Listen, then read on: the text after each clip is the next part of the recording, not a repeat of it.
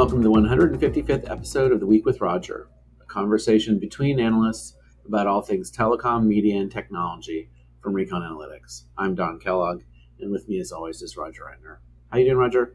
Yeah, I'm good. Good. So, Roger, Dish is back in the news. This time it has to do with T-Mobile and 800 megahertz spectrum. Can you tell us a little bit about what's going on? Well, as you might remember, way back when this all closed, there was a piece of 800 megahertz spectrum that Dish had the opportunity to buy if they wanted to and pay 3 point change billion for it, or walk away from it and pay $72 million. The spectrum is 14 megahertz, which is seven up, seven down. In most of the US and on the border, it's three and a half up and three and a half down. It's like in modern uh, network design, this is a pittance, right? In a world where the carriers are bragging about having 100 or 200 megahertz of contiguous spectrum, uh, having 7 by 7 is a drop in the bucket. Right, but this is Uh, this is low band though, right? So I mean, it's a little different yes, from this is mid-band. low band, but bandwidth is bandwidth, low or not low. Dish was supposed to buy this or make a decision. And so they filed an extension with the court and said, the world is mean to us because interest rates increased and we didn't expect it, and we can't get financing and all of stuff. Give us another 8 months. And their business partner, T-Mobile, unexpectedly, I didn't expect this. I would have thought like T-Mobile would play along. Filed and said like, just because the world is mean to Dish doesn't matter that they can drag this out. We have other people who are willing to buy this, and the court should deny it. Which I think is funny because who would pay $3.6 billion for a 7 by 7 license? This spectrum makes only sense when you can put the pilot on it, which is basically telling you how much your signal strength, like the thing on your phone with the bars, that's like the strength of your pilot. You usually want to have this on the lowest available spectrum so that, but because that reaches the most It has into better propagation. has better propagation, better into buildings further, and so on and so forth. But Dish has 600 megahertz spectrum. So why does it need 800, right? I Mhm. have no idea. I think this is hilarious, both for Dish actually wanting to buy it, but not being able to, right? Mhm. And T-Mobile saying, we don't see this happening. This is a delay. We have people who want to buy it. I'm waiting for how much people want to actually pay for this, right?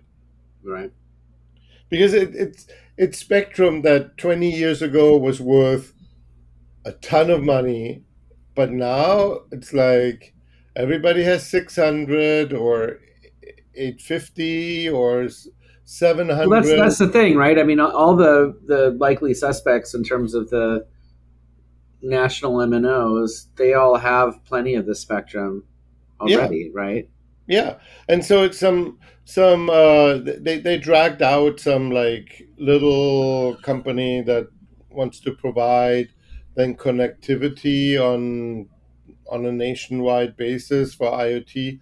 I built a business plan like a few years ago. Building an IoT network is a non-starter. IoT makes a lot of sense when you have an existing network that you can utilize. But when you have like devices that are where the ARPU is like $1 a year, building a network for that, it's like insane, right? Well, I mean, presumably with everybody rolling out standalone and slicing and everything else, you could provision whatever portion of your existing network for IoT rather than have to kind of Yeah. own and operate a separate IoT network anyway, No, right? I mean, like it's it doesn't make strange. sense. We'll Yeah. we'll see what happens. We'll see what the court says, and if Dish gets a break for another, almost a year, we'll see. Not sure if the financial markets will turn around, but Well, I think inflation's probably here for a little while longer. At least the interest rates I don't think are going to plummet overnight anytime soon. So I inf- don't. If I had to inflation. bet whether or not interest rates would be where they're going to be in 8 months, Yeah, and I don't think it's going to change the overall calculus on Dish's part. Put it that way. uh, inflation has come down significantly, but interest rates, the spread is just like massive for Dish. That's the killer. If Dish could raise money at the government rate or even the spread that one of the other MNOs has, the amount that Dish would be obligated to pay is more than T-Mobile gets from anybody else. So T-Mobile saying we shouldn't wait another 8 months to me indicates that they think that Dish will not be able to come up with the money in like 8 months or a year, right? And so they rather take a small amount today than a gigantic amount of money later on, right? So we'll see. So we also had some changes in the world of FWA over at Verizon. Do you want to tell us what's going on there with some of the FWA Sure. price action? So we have now two FWA plans, 5G Home and 5G Home Plus. The difference is one is 4K video and the other one is 1080p. You can guess which one is the plus, right?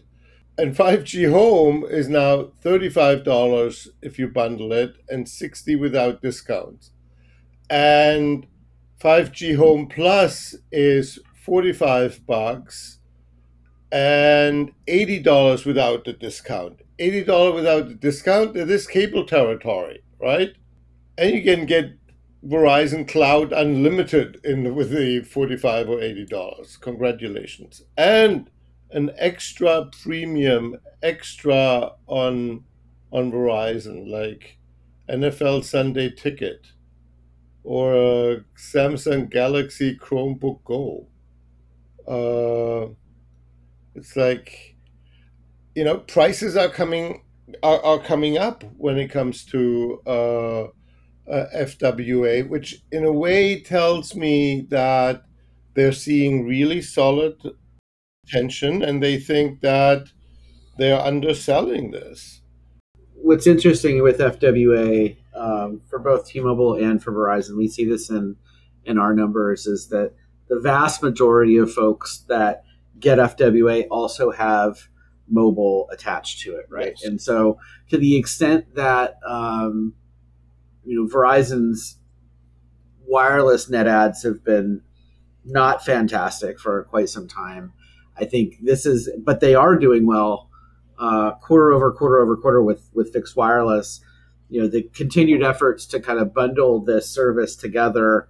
On one hand, it's kind of using a product that's doing well to help along a Oh, product that's not doing as well, right? Verizon is Um, doing really well with its existing customers, right?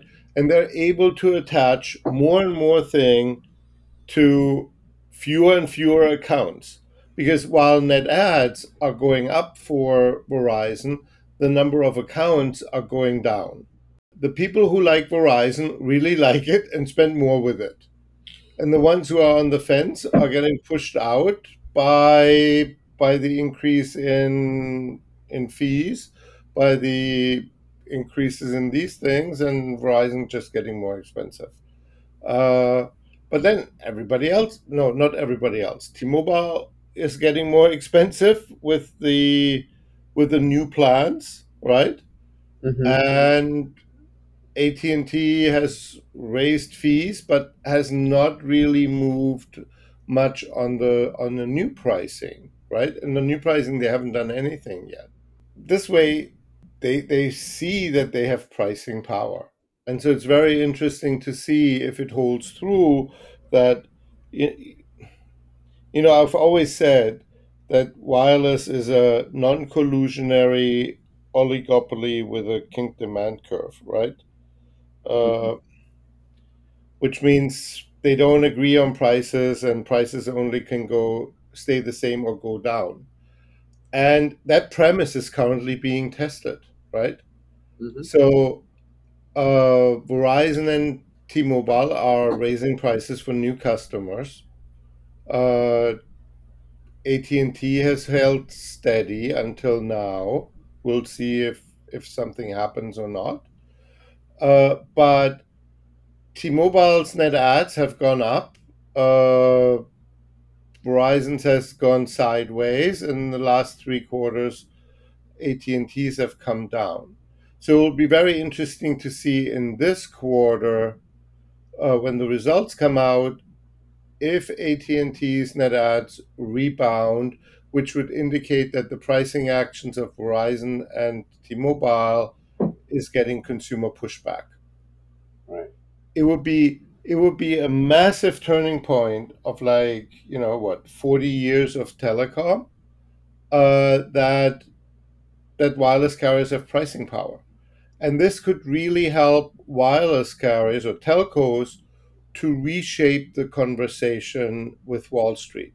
Because Wall Street is basically saying the reason why the valuations is in the dumps is Wall Street is saying we don't see a growth story that we believe, and we're looking to Europe, and Europe is in the dumpsters with ARPUs, in the teens. And maybe one of the European telcos' return has exceeded its average weighted average cost of capital, which is like atrocious. And we think this is going to happen here in the U.S. too.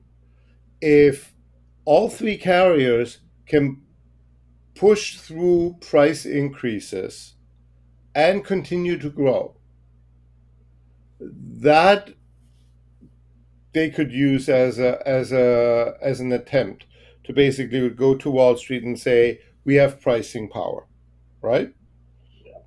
We'll see. But I mean, that's also against the backdrop of the price of everything increasing, right? I mean, we were talking Yeah, about but inflation earlier in the podcast, right?